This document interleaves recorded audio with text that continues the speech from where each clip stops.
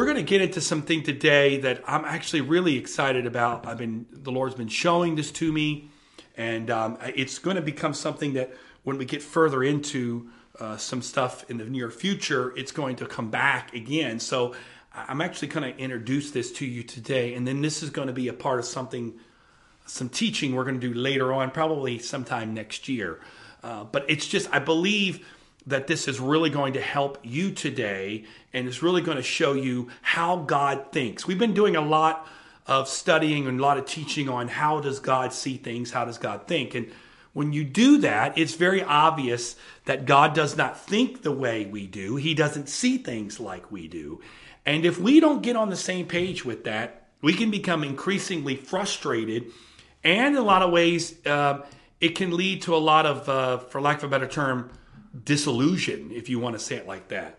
Because ultimately, his ways are above our ways, his thoughts are above our thoughts. We said this a couple weeks ago when my wife and I were on, that ultimately, that to the natural mind, the things of the Spirit are foolish.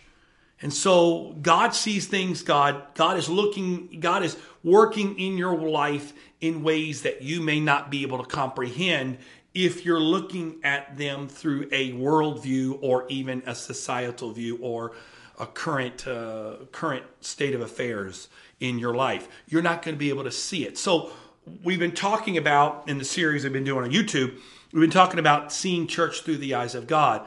And we're going to kind of take that same kind of concept today, even though we're not going to talk about the church. We're really going to talk about your personal journey with Jesus Christ.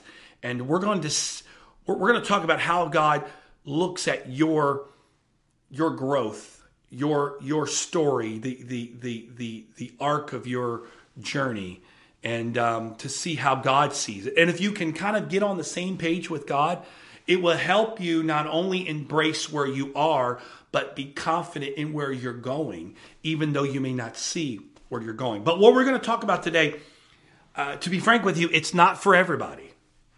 In fact, if you're just a casual follower of Jesus Christ, if you're somebody who's just maybe trying to fit God into your life at your convenience, you're more than likely not going to get anything out of today. You're probably going to be bored. More than likely, you're going to turn me off.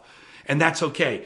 Today really is for those who are really desiring to be committed to the process of being a disciple of Jesus Christ. You don't want to be a follower. You don't want to be a fan, but you want to be a disciple. And that is not everybody. And I don't mean that to be judging, but it's very obvious if you go study the Gospels, not everybody that followed Jesus became a disciple of Jesus Christ, because there's a separation that has to take place. It's a different level. It's more than just a commitment to a day, but it's a commitment to a lifestyle. It's a commitment to a mindset. It's commitment, body, soul, and spirit. And so today we're really going to talk to those who are desiring to be disciples. Not saying where you are in that discipleship process. Some may be farther along. But if you're a disciple of Jesus Christ, you need to really take in what we're saying today, or what God's saying today, because ultimately I believe it's going to help you get in rhythm and in cadence with God working in your life. So I wanted to make sure you understood that, sort of a pre-disclaimer this morning for those of you that are watching. And you may need ministry in your life, and you might be going through some difficulty in your life. I think if you listen today, you're going to understand a little more of what God's doing with those situations. But if you're just a casual observer of Jesus Christ, or again, like I said, maybe you're someone who you've got 1 foot in, 1 foot out, you're wading in the water, you probably aren't really going to get much out of today. But if you're a disciple of Jesus Christ, if you're desiring to be a disciple of Jesus Christ, then I believe ultimately God is going to speak to you today. Let's start with some scripture if we can. And several months ago now, it's November now, so by the way, I hope everyone enjoyed your extra hour of sleep today. Hope that kept you refreshed today. But back in the summer, I did a series called The Gospel of Mark, and we went through Mark. We only made about halfway through because we got so sort of deep into it. We might be able to come back later and finish that because there was so much left to unpack there in Mark. But it really was awesome because for me, teaching it, it made me go back through Mark and really just dig into it again with fresh eyes. And there was so much there with Mark that we didn't even get to cover in the series we did in the summer. And I had just kind of put it on the back burner and put it to the side and wanted to come back later and just study it and see what else was there that the Lord was going to share with me. And so little by little, if you've noticed over the last month or so, there's been a lot of references and things, even in the teaching we did in the last part of Seeing Church Through the Eyes of God. Part 4, we used a story out of Mark chapter 7, because there's so much in the first half of Mark that's so applicable to us today, and especially for those of us that are part of Antioch West. But Mark is a very fast-paced gospel. We talked about that. It just sort of zips through. And I want to share with you the very beginning of Mark and Mark's baptism. Mark's gospel starts with the baptism of John the Baptist, and then the baptism of Jesus Christ, and then we have the temptation of Jesus in the wilderness with Satan. Now, Mark doesn't go into all the temptation; he doesn't break it down quite like the other Gospels do. But he just mentions that after Jesus' baptism, he's kind of thrust out into the wilderness, and then when Jesus returns, again, he's returning after 40 days of prayer and fasting. He's been tempted by Satan 3 times. I mean, this was a pretty monumental event. He steps back onto the scene, and Mark says to us in verse number 14, now after John was put in prison, again, this is Mark chapter 1, verse 14. Then after John was put into prison, Jesus came to Galilee preaching the gospel of the kingdom of God, saying, now this is Jesus' according to Mark, again, other gospels give us a little taste, but a Mark's gospel, Jesus' opening statement, his thesis, if you want to call it that, his initial moment of teaching, this is what he's going to, his first words he's going to speak, recorded by Mark, as Mark gives it to us, the first words that Mark records that Jesus speaks in a teaching manner, he speaks this, saying, the time is fulfilled, and the kingdom of God is at hand. Repent and believe in the gospel. Now, if you read that at first glance, it doesn't seem like there is much to that. It doesn't seem like there's a great amount to unpack. Okay, it says the time has come, the kingdom of God is at hand.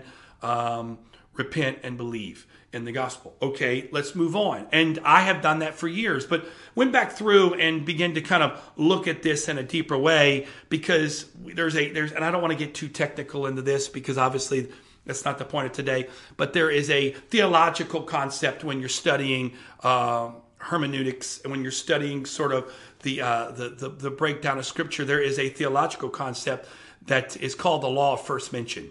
And what that means is simply this: pay attention the first time something is said, or the first words.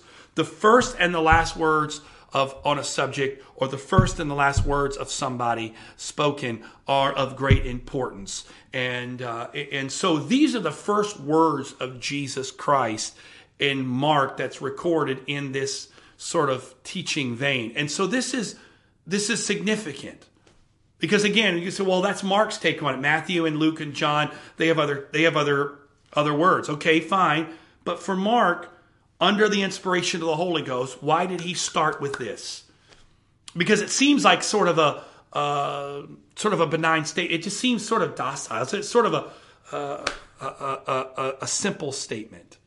Okay, great. The time has come. The kingdom of God is near. Repent and believe. Okay, let's move on. Something juicier. Give me something greater. But here's the thing. Jesus was coming to make disciples. You say, well, that's not true. He said he was coming to save the world. He was coming to be the sacrifice to save the world. But in the process of saving the world, the vehicle he used was discipleship. That's why this term is not just a buzzword, even though some now, it seems like it's the new buzzword in Christianity, being a disciple. You've got to understand really the significance of that word. It's not a catchphrase. It's not just something that people say, oh, I'm a disciple of Jesus Christ. Do you really know what that means? Now, this is not the time and the place to go through defining that. We're going to do that We've done that in the past, and we're going to do that continually here, because I believe that's the passion and direction God's giving us at Antioch West, is to make and be disciples. But in the end, we have to understand that Jesus was not coming to just be this voice who speaks and just kind of throws this huge blanket over everybody. He came really to seek and to save that which was lost, but to also make disciples. And so in this statement he's giving us here, there's something that he's saying that at first glance you don't see it, but if you dig a little deeper into it, you'll see that he's actually speaking something quite profound. Because you and I today are bound by this idea of time. In fact, today, our whole entire day was adjusted by 1 hour because of the fact that our time fell back 1 hour. Think about that. Today, just with one simple piece of legislation that's been passed by our government, everything in our area adjusted 1 hour back. It's when you get up in the morning and your clock on your microwave is one time, and then the clock over there is the other time. You're like, ooh, which one's right? Which one's right? And then you realize the microwave didn't change. You had to go over there. We did that this morning. The microwave and the stove, both of those, and the oven, they had to be changed, right? So you make sure that they match up with the right time, because obviously time is huge. If you're looking at the time and you didn't realize it's been changed, you're going to show up an hour earlier to where you need to be today. You could have got on here at 9 o'clock going, okay, where's the live stream? It's 10 o'clock, not realizing it's only 9 o'clock.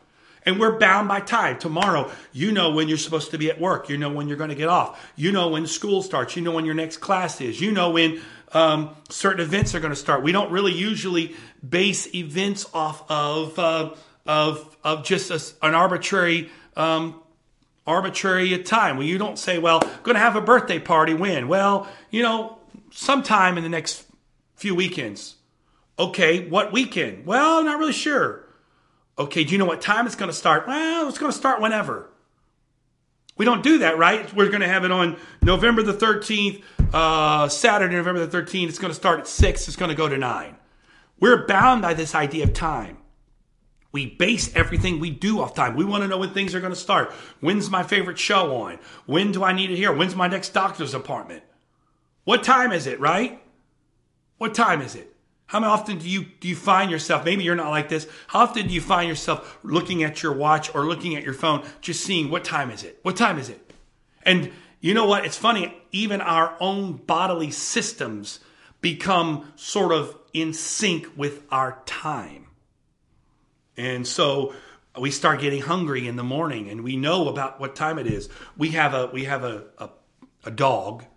And it's amazing. We feed him the same time every day. And you don't need to know what time it is to know it's time for him to eat. Almost to the minute when it's time for him to eat, he'll let you know. He'll start barking. He'll start talking. He'll start yakking, because ultimately he knows it's time to eat. Time. And we'll look and we'll go, okay, usually it's like 7:30, 8 o'clock. Time to eat. Time to have breakfast. We know this, right? So this idea of time is something that really sort of encompasses us in our world. It dictates everything. It literally drives everything we do. It drives our thinking. It drives our function. It's all about time. But here's the problem. In our language, in the English language, you use the word time sort of to mean a multiplicity of things. It's time as far as wristwatch time, or it's the most wonderful time of year, right? We're going to sing that in the next month or so. It's the most wonderful time of year. We're not talking about it's 3 o'clock on a Tuesday and therefore it's the most wonderful time of year. We're talking about Christmas time. And we understand that Christmas time, in that standpoint, time does not represent a moment, but represents a season, right? It's that wonderful time of year. It's springtime. It's summertime. We got the summertime blues. We got the springtime. We've got these ideas that time represents something greater. But in the Greek language, time is a lot more precise in the words that are used. There's not one word for time, there's actually two words that are mostly translated into time. And the first one is Chronos, Chronos, Chronos. And that's where we get the wristwatch time, the time of day. And therefore, that's the root word for chronological time, right? It's sequential time. It's 1 o'clock, 2 o'clock, 3 o'clock, 4 o'clock, 5 o'clock, 6 o'clock, and so on. That's Chronos. That's chronological time. And that's the time that mostly deals with us. But there's this other word used for time, and this is the word Kairos, Kairos. And here's the thing, Kairos can mean an event or an opportunity. A moment in time when everything changes. We often say it's the right time, it's the wrong time. When we're using that time, we're talking about this Kairos moment. And God is speaking to us and usually speaks to us in Kairos moments and thinks about our life in Kairos moments. We're going to talk about that in a moment. But if we go back to our opening scripture here and we read this and it says that time has come, the kingdom of God is near, repent and believe. What time is he talking about there? He's not talking about it's 1 o'clock on a Thursday. The time has come. He's talking about the fact that Kairos has come.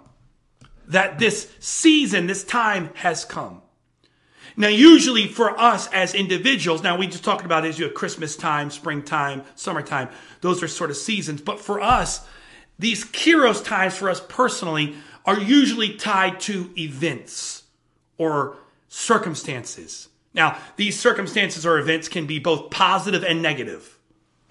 For example, you remember the day you were married.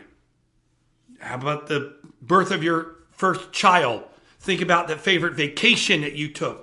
These are all Kairos moments that we cherish every minute. It's not just, I was married at 1 o'clock. I think we started at 1. Where's my wife to help me here? We were at 1 o'clock on May the 21st, 2003. That was the Chronos time, but we were married on May the 24th. It was more of a Kairos moment. It was bigger than just the time of day. It was the moment. I remember that. I remember the birth of all three of my children. It's this impactful thing. So there's these positive Kairos events that impact your life. And on the other side, there's also these negative Kairos events. And now follow with me for a moment here because I know it's a little technical, but we're going to get into the practicality of this in just a moment. There's negative Kairos events. The death of a loved one, a divorce, an argument with your loved one, with your spouse, or even, for example, the horrific events of history. Like, where were you in 9/11? Now, 9/11 seems like a Chronos moment, but really 9/11 in our memory is a Kairos moment. It's a Kairos event. It's an event that represents something of significance. It's an event. We don't look at 9/11 as the date 9/11. We look at it as the moment, the impactful moment that it was.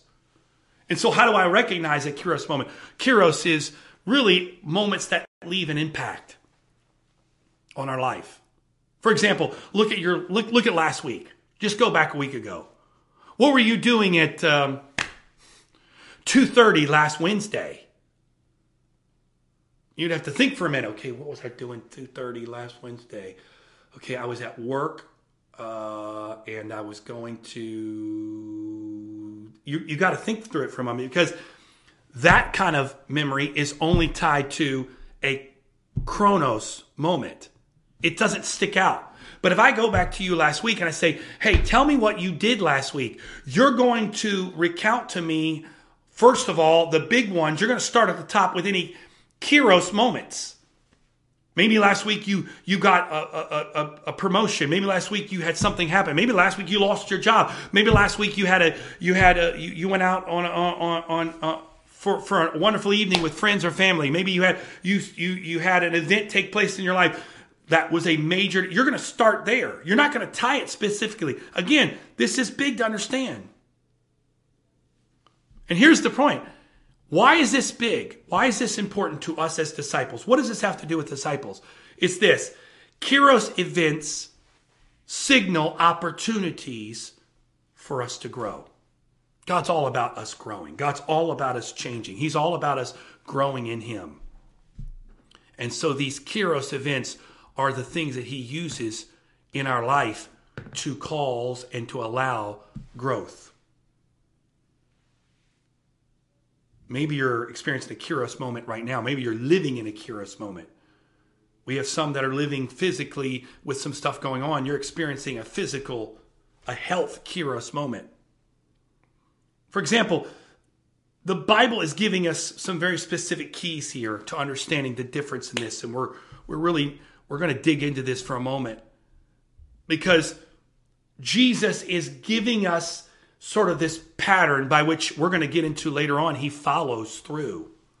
And that is the Kairos has come. This moment has come.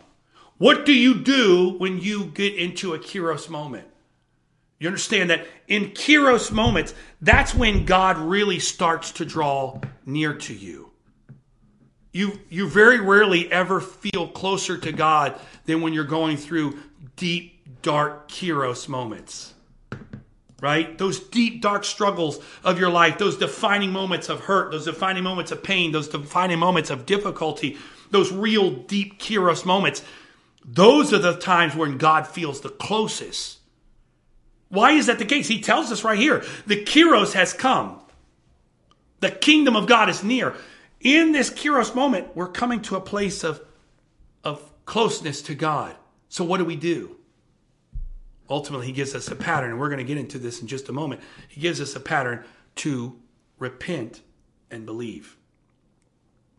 Now, we're going to get into understanding what a Kairos moment is and what we do about it and what that does to us as disciples. But just for a moment, let's just do this for argument's sake. We have a tendency in our analytical mind and our current Western thinking, we think of life and our journey with God very much like a linear progression. We have salvation when we come to God, and then we have sort of this progressive straight line that we're on that just takes us to heaven, and we kind of judge ourselves based off where we are on this line. And so, this today, I'm kind of in the middle. I'm kind of far away from salvation, but I'm not quite to heaven. And so therefore, I'm progressing forward in my life. And this is how we think of it, right? And so we want to look at everything as sort of this linear progression from salvation to heaven. And we're going on this line in this way of thinking. But again, we've talked about this before. Brother Trombley has shared this with before. We're going to get into this in a little deeper way. God doesn't see it that way. In fact, if you really read the scripture, you'll find that living a discipleship relationship with Jesus Christ is a lot more dynamic. Instead of this straight linear path that we're on that sort of indicates there is a constant progression. And the problem with is, if we go back to it for a second, this line really fits with sort of our Chronos ideology. And this line really represents sort of this idea that we're walking with a purpose in mind, but it's more of a straight sort of linear path, and we're walking in this sort of direction that we think is best. And therefore, we judge things based off time. How many of you would say to me, I thought I'd be farther along today than I am? I don't know if I've ever met someone, when you ask them where they are in God, they always say, I'm so far beyond where I thought I was going to be. We all feel like we're shorter. We're always like, I felt like I'd be here. I felt like I'd be all the way here, but yet I'm only here. And I thought I'd be farther along than I am. Because we look at this thing as a Chronos. But really, let me suggest to you a different picture that speaks to a greater idea. And is this. Here we are walking along, and out of a sudden, all of the blue, we have this Kairos moment. This sort of smack right in our face, stop us cold in our track moment. Now, when you face this, I'm going to leave this image up on the screen for a moment. When you face this moment, you can react in several different ways. You can keep walking, sort of ignoring the moment or just sort of enduring the moment. Or you can stop, you can go backwards, or you can sort of embrace the moment as sort of Jesus is extending this opportunity of growth and where he's going to show you some things in this Kairos moment. And so usually in our life, to be honest with you, for most of us, when we experience Kairos moments, we often study all the events that led up to the moment, right? Because we're trying to figure out or hope to prevent similar things from happening again. But the problem with this is when we do this, we're looking through the wrong end of the telescope. Instead of looking backwards at how we got here, we need to look forward and say, okay, how can I grow from this? How can I grow in this moment? How can I grow from this moment? Not how do I look back and determine how do I prevent myself from getting back into this again? It's more of wrong end of the telescope, right? Instead of looking forward. That's why Paul said, forgetting those things which are behind me, pressing forward towards the mark. We are conditioned to avoid pain. We're conditioned to avoid difficulty. We're conditioned to resist anything that challenges us in our life. And if we have those moments, you know, if I'll just use this kind of silly, I don't have anything around me to do this with, but if I'm pinching myself today and it hurts, it's an obvious thing. How do I stop the pain? Just stop pinching myself, right? Because my brain tells me, hello, if you pinch yourself, it's going to hurt. So don't do that. And anything that causes difficulty, anything that causes pain, anything that causes struggle in our life, we want to avoid. The problem with this is God doesn't sign up for that. That's the biggest struggle we have sometimes with God. He didn't get the memo that our life is supposed to be absent of struggle, of pain, of problems, of difficulty. And so we have this continued frustration with God because we're trying to avoid things and God's taking us head into it. We're trying to run away from the storm and God is telling us to go into the storm. Wait a minute, God. Can you not see that there's rain and wind and stuff there? I don't want to go that way. I want to go that way.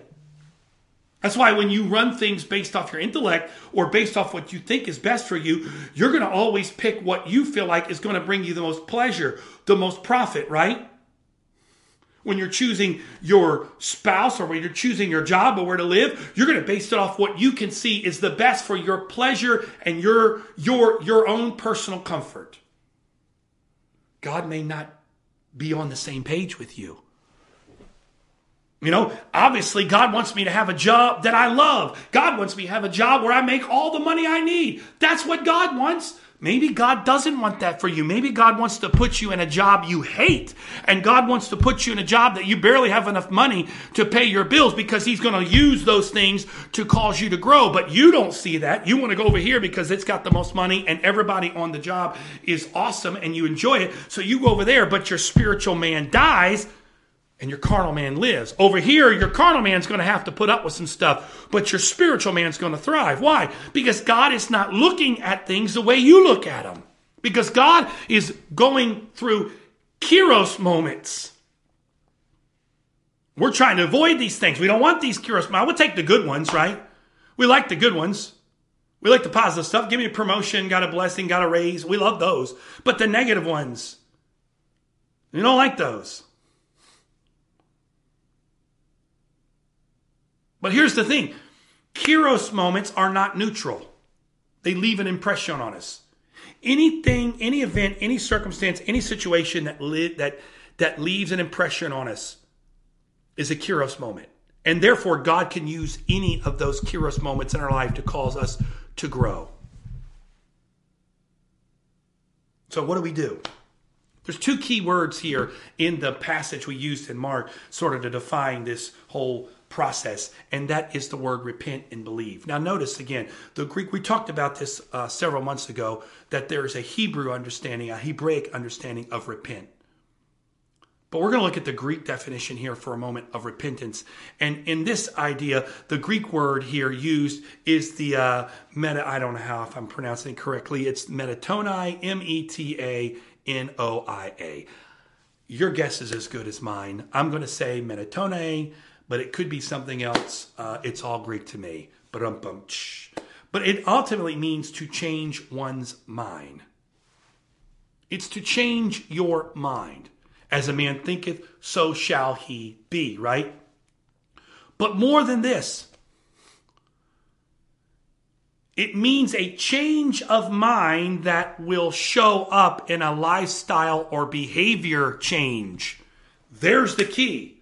We often look at this idea of repentance. We're going to get a little deeper into it in just a minute. We look at repentance speaking more of simply a change of mind. But the fruit of the mind change is there should be a lifestyle and behavior change that accompanies the change of mind. You're not truly repentant until there is fruit that comes from that. I'm going to let that marinate for just a moment with you, because that's a key point we have to realize. The key point we have to realize is that if I'm changing my mind or allowing God to reflect and change my mind, there should be a change in lifestyle or change of behavior that goes with that.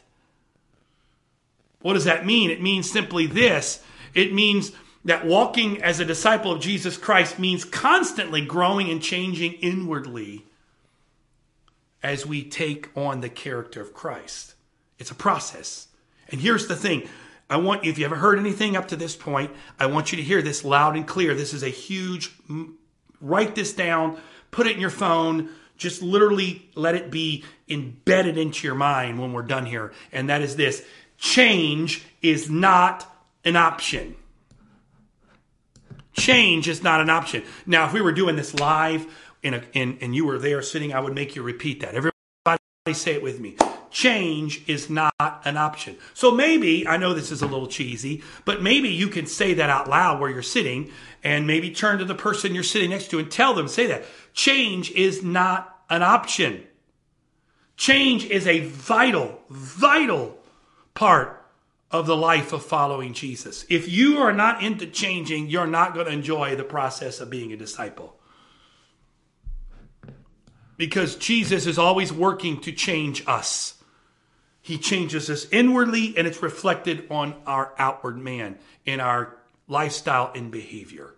You're not truly changing until it's reflected both inwardly and outwardly. So this is big.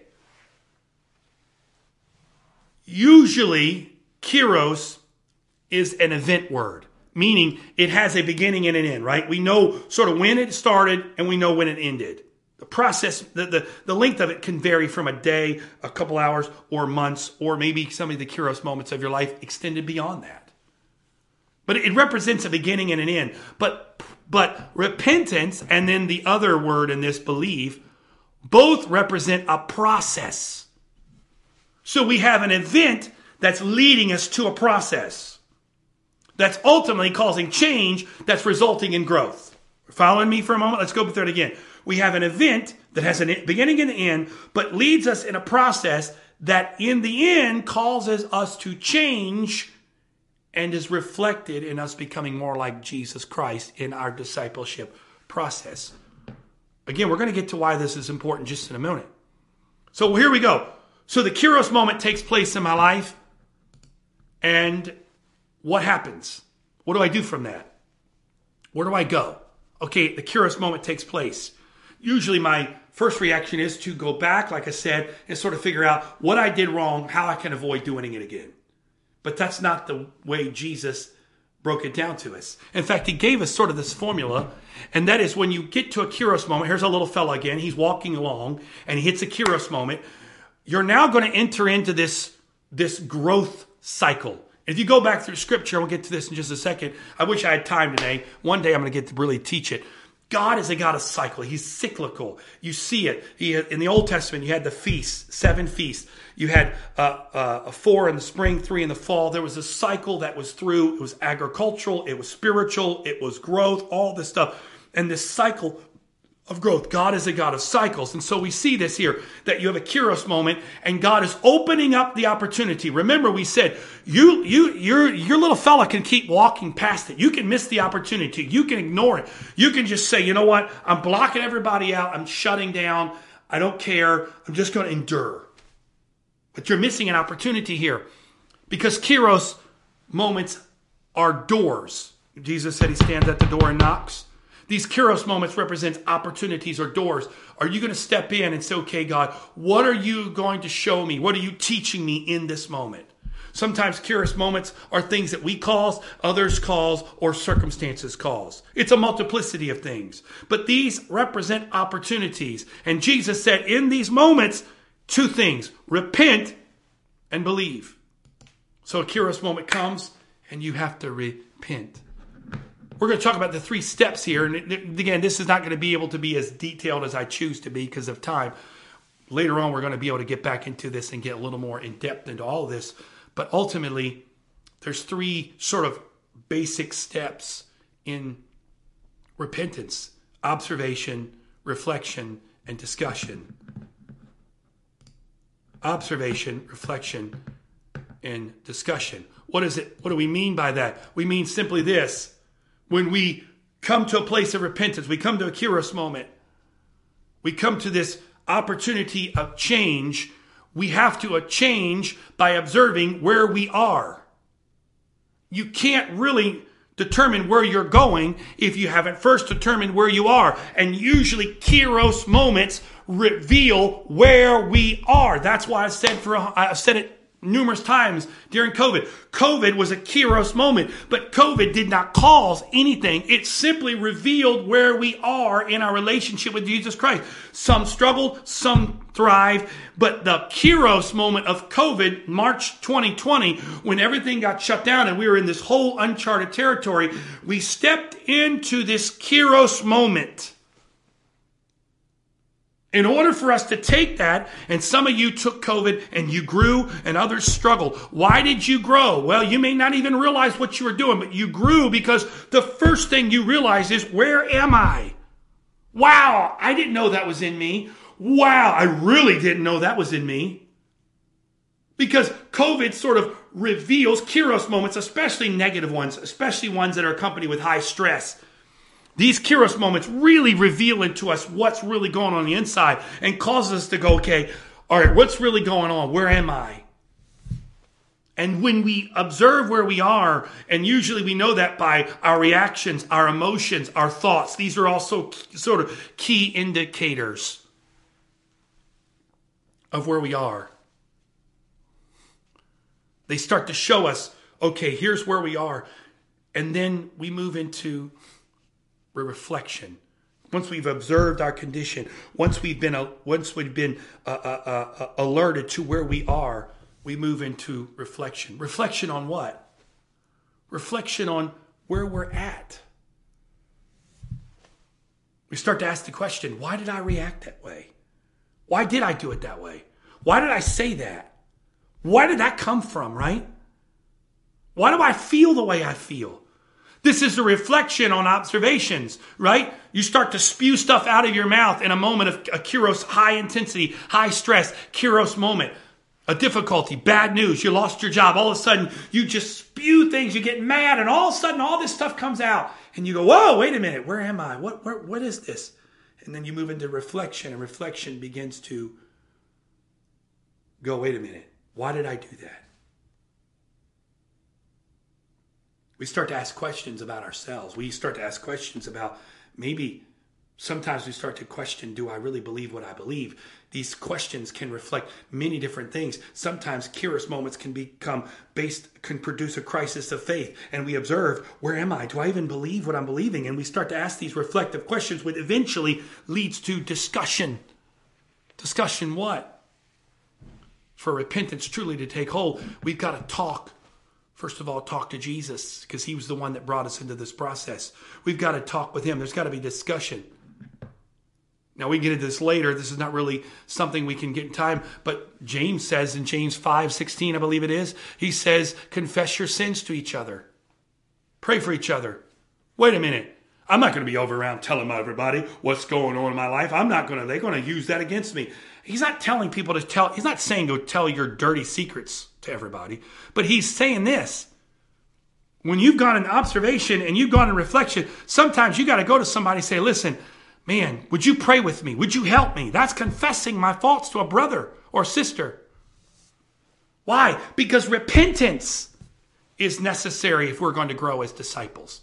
Change is not optional, and repentance is necessary. And what does repentance ultimately mean? Repentance means to change my mind. There's going to have to be change.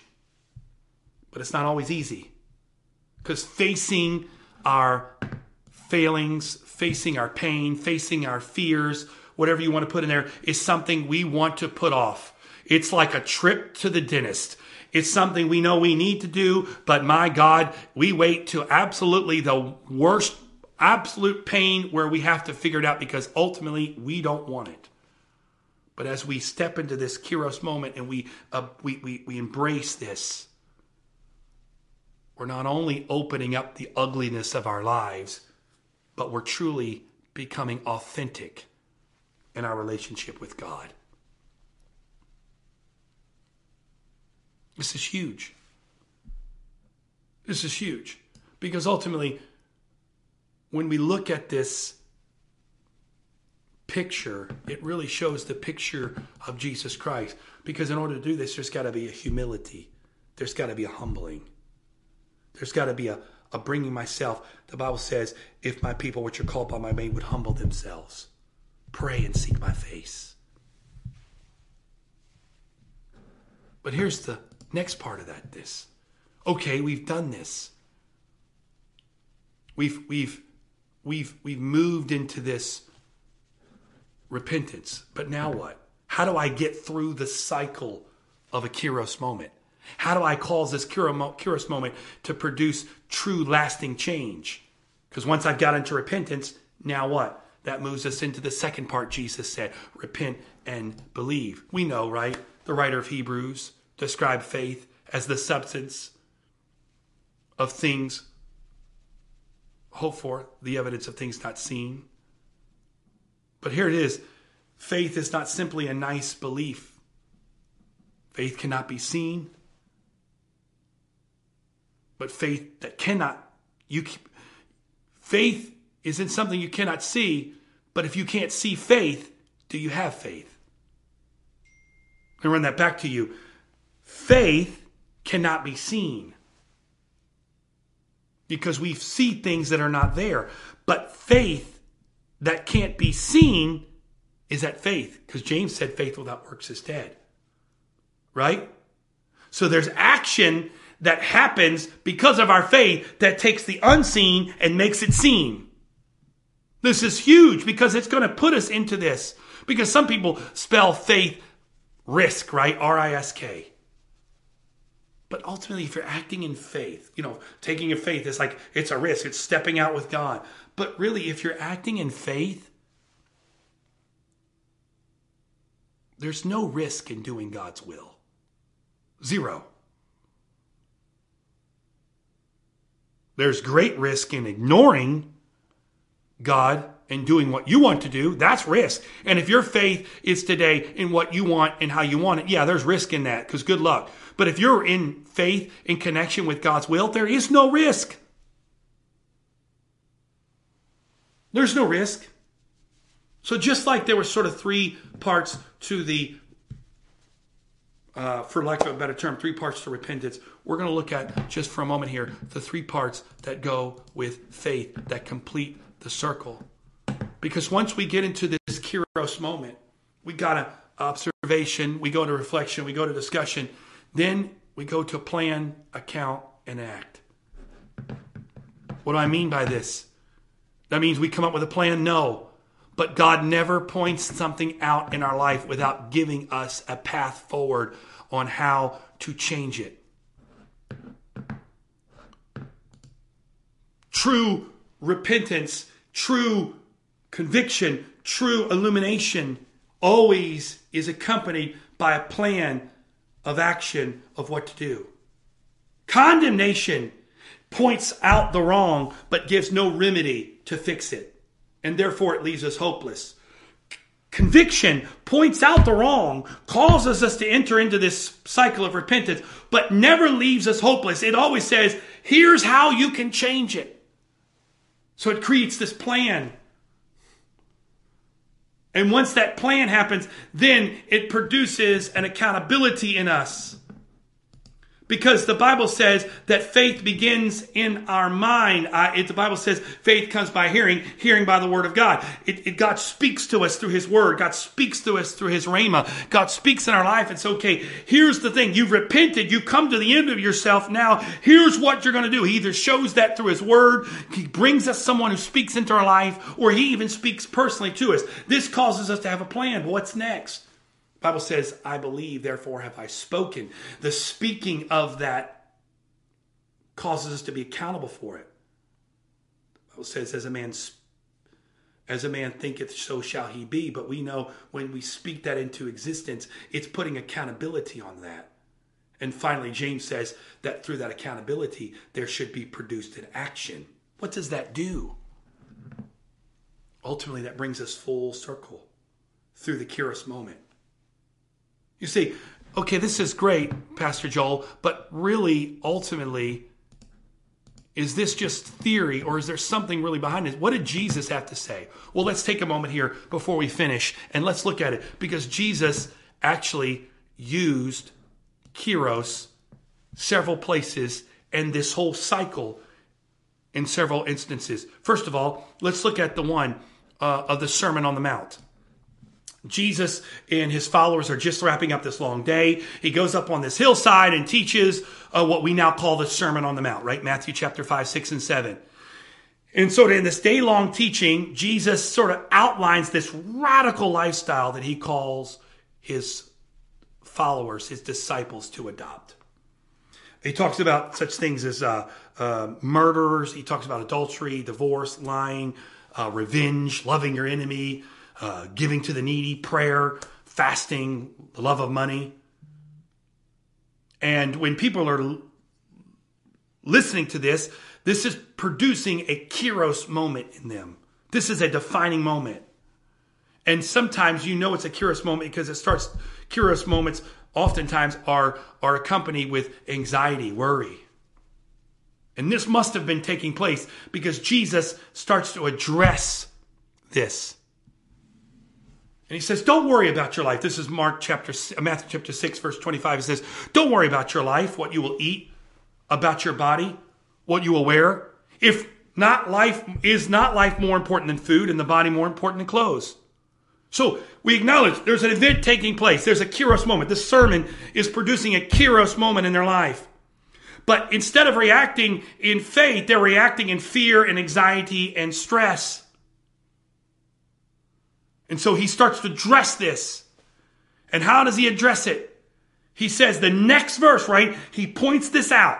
But then the next verse he goes, look at the birds in the air. This is verse 26.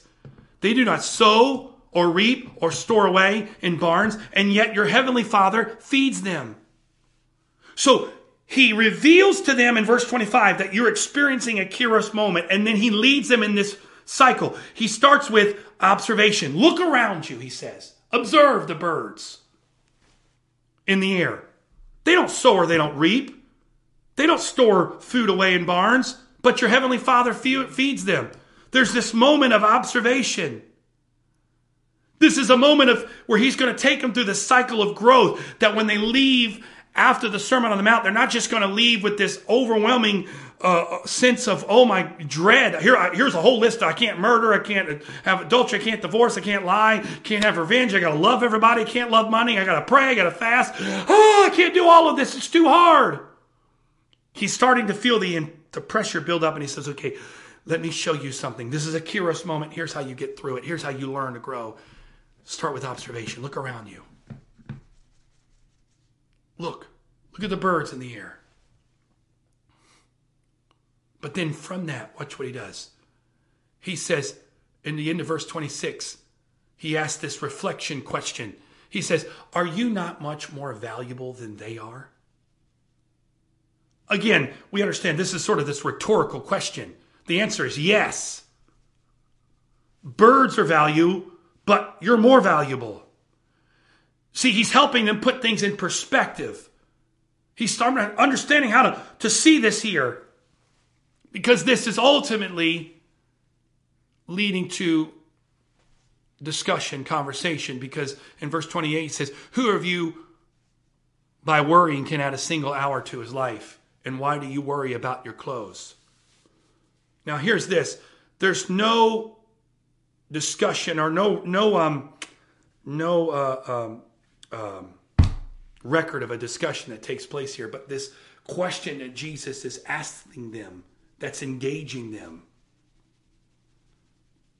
really is causing internal discussion to happen in them. Because ultimately he's saying, you're trying to change things you don't even need to worry about. He's really saying, Jesus is really saying that the person who worries is the one who needs changing. And he's asking these questions. You're worrying about things you can't change, and you're not looking at the things that can change, and that's you. But then verse 33, he says, but seek first his kingdom and his righteousness, and all these things will be given to you. He's saying, this is the vision, the plan that you're going to be able to overcome these moments in your life. How do we do this? How does this happen? See, he tells them what's going on. He asks them to look around. He starts to change their point of view. But then also, he leads them ultimately to showing them, here's how you begin to change. Seek ye first the kingdom of God and his righteousness, and all these things shall be added to you. He's saying, make this about me. Start with, I'm giving you the remedy here. If you don't want to have worry, if you want to have fear, if you don't want to have doubt, if you want to have all these things, stop for a moment. Look around you. Who takes care of all these birds? Do you? No, I do. I do. And are you not more valuable than birds? And all of a sudden they're looking at each other going, man, wow, he's got a point there. Man, I'm worrying about things that is no big deal for God. And the things I should be worrying about my own personal emotions and things that he's trying to change, I don't even think about because I'm so worried about the things I can't change. And he says, here's the part. Stop. Seek ye first the kingdom. Finish the cycle. Finish the cycle. Don't just go halfway. Don't just stop. Here's how you finish this cycle of growth. Because he ends this whole Sermon on the Mount talking about the guys that have built their houses, one on sand, one on the rock. Because we often place our emphasis on building our own houses, our lives, and Jesus as the rock. But what Jesus is truly emphasizing is hearing and taking action. Remember, it wasn't a story about the poor construction of two houses. The whole point of the story, as Jesus defined it, the difference between the wise and the foolish builder is the wise man heard the words and did it. The foolish man only heard the words but didn't do anything about it. He missed the Kairos moment. Look at this for a moment before we finish. The cross was a Kairos moment. Because look, it says, Romans 5, verse 6, for when we were still without strength, in due time, in the Kairos moment, Christ died for the ungodly. For scarcely for a righteous man some will die, but yet perhaps for a good man someone even dare to die. But God demonstrates his love towards us. While we were yet sinners, Christ died for us. But here's the other one that's even worse and more scary, is Luke chapter 19, verse 41. It says, now as he drew near, he saw the city and wept over it, saying, if you had known, even you, especially in this your day, these things that make you for you your peace, but now they are hidden from your eyes. For the days will come upon you when your enemies will build an embankment around you, surrounding you, close you on every side, and level you and your children within you to the ground, that they will not leave in you one stone upon another, because you had not known the time of your visitation. They didn't understand. They didn't see there was a Kairos moment. They missed an opportunity for a Kairos moment in their life. They ignored it. He's saying, you didn't see it. He wept over the city. They didn't see it. They didn't let me go through the cycle and change them. They missed it. They kept walking. They didn't see it. They were looking at the Chronos, but they missed the Kairos. Because they were so busy about what's next. Where am I going next? What's the next thing on the agenda? They missed me. And the next verse, Jesus goes into the temple and begins to cleanse them and drives out the money changers and says, my house should be a house of prayer and you made it a den of thieves. That was right after he said, you missed a Kairos moment. And here's what happens when you miss a Kairos moment. You start getting into making things that I think are sacred and important. You make them into a religion because you miss it out. So what does all this mean for you and I as disciples? Simply means this, and you've heard this before, but really in reality, I'll use this here for a moment. I think this will work. Forgive me here. Using props as I have them. This is how we really see our life. Of course, I'd use a white when everything around me is white. I'll put it there so it is against my shirt. This is how we see our life. Straight lined. And we don't want anything to keep our progress in our life. But in reality, God looks at us more in this way. You see, if we really looked at Kairos like we were before, here we are. And every time a Kairos moment, we get into the cycle of growth. Cycle of growth. Cycle of growth. But you see, if you took that same picture that represents those cycles and you put them on top, what do you get? You get a slinky, right? Here we are. We start at the very beginning. This is the moment of salvation. This is the start. And it appears as if we're going around and around and around and around and never making progress. But in reality, we're actually growing. We're moving through each level. And I actually kind of like this slinky. This is a dollar store slinky. And it was actually I was looking for the old classic silver one. But I was happy they only had this one. Because each one of these beautiful colors represents a stage in my life. Maybe, let's say for today, these colors represent a Kairos moment. So you start off and look at the very bottom. It's very light. It's only a few little shades of this pinkish color. And then you get in another Kairos moment of orange. And then this Kairos moment of yellow. And then apparently this was a pretty traumatic period of time. This was a Kairos moment that was pretty lengthy, this green, which led into another Kairos moment of this sort of purple, which then led back into another Kairos moment of, see that? That's why avoiding things in God doesn't really get you far, because there's always things that's going to be happening in your life. You can't avoid life. You can't avoid Kairos moments. They're going to happen. But you see, when you let God take them, really, when you begin to pull them apart in your life and see, you realize, wow, look at the growth that's happening. Yeah, when you look at it, like when I look back at my life like this, I just see a bunch of moments on top of each other. Whoops. Time out for a second. It's a bunch of moments that just kind of blend in together. And most of the moments I remember, the most of the negative ones. But if I can let God show me that really they weren't just moments, they were growth. I was growing. Look, I was actually changing and growing in every step. That's how I got through the Kairos moments. That's how I got through this moment from this color to this color. It wasn't because it just passed and I got through it. It's because in that there was growth happening. There was growth. So here's the problem, and here's the final punchline to all this. And it's ultimately this. We want God to run our lives like this. And ultimately, we want to avoid anything that keeps that arrow from moving forward. But in reality, God is running our life more like this. Moment upon moment, Kairos upon Kairos. God looks at our life a lot more like a slinky than he does a line. Why is this important for us if we're going to be disciples? Because if we're going to be disciples, we have to recognize that Kairos moments are things that should be embraced, whether they're positive or negative. And we don't want to miss the time of our visitation. If we miss these moments, some of them are ugly, they're painful. Junk comes out in us that we're like, oh, where is this coming from?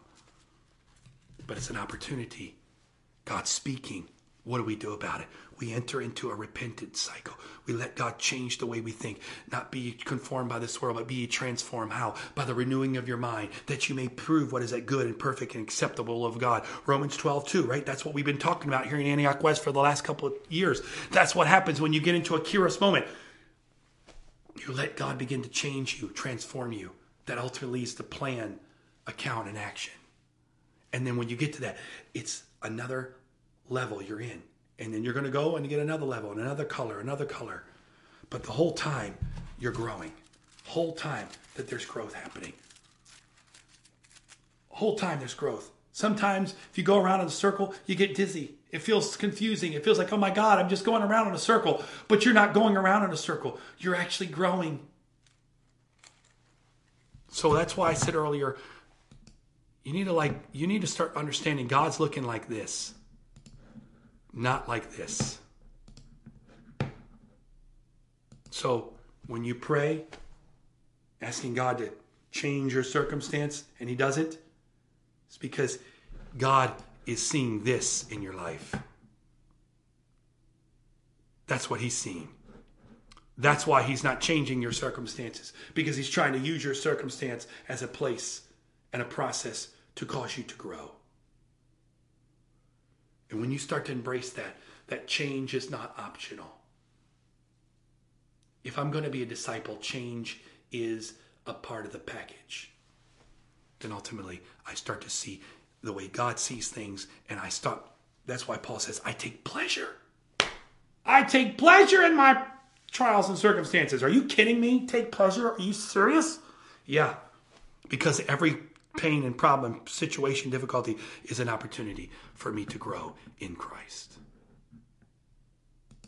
That's the opportunity. We're going to come back later on, and we'll get to dig into this a little more today. I had to skip through some stuff. It was a little longer than I thought it was going to be, and even that, I skipped through a lot of this, because ultimately, this is so big for us to understand, so that we can get in step and in rhythm with Jesus Christ in our life, that we can continue to grow as disciples and reflect who He is, because that's ultimately the most important thing. Father, I know You're speaking today. I know You're trying to get us to see how You see things. Your ways are above our ways. Your thoughts are above our thoughts. You've already told us that. So I pray today, Lord, by Your grace, that we would understand and see how You see these things. So many of us are dealing with Kairos moments right now. We're struggling because we don't know why You're not changing the moment. But ultimately, these are the greatest moments of our life, because these are the moments that can cause us to have change, to reflect who You are. So Lord, we receive Your grace today. Show us the path of righteousness. Lead us through a place of change. Illuminate the things in our life that need to change, and lead us into a plan of action through Your grace to change them. In the name of the Lord Jesus Christ, we speak, Father, today. We receive Your grace today, Lord, as we embrace the journey of discipleship that You have us on, that we can become more like You in everything we do, in Jesus' name.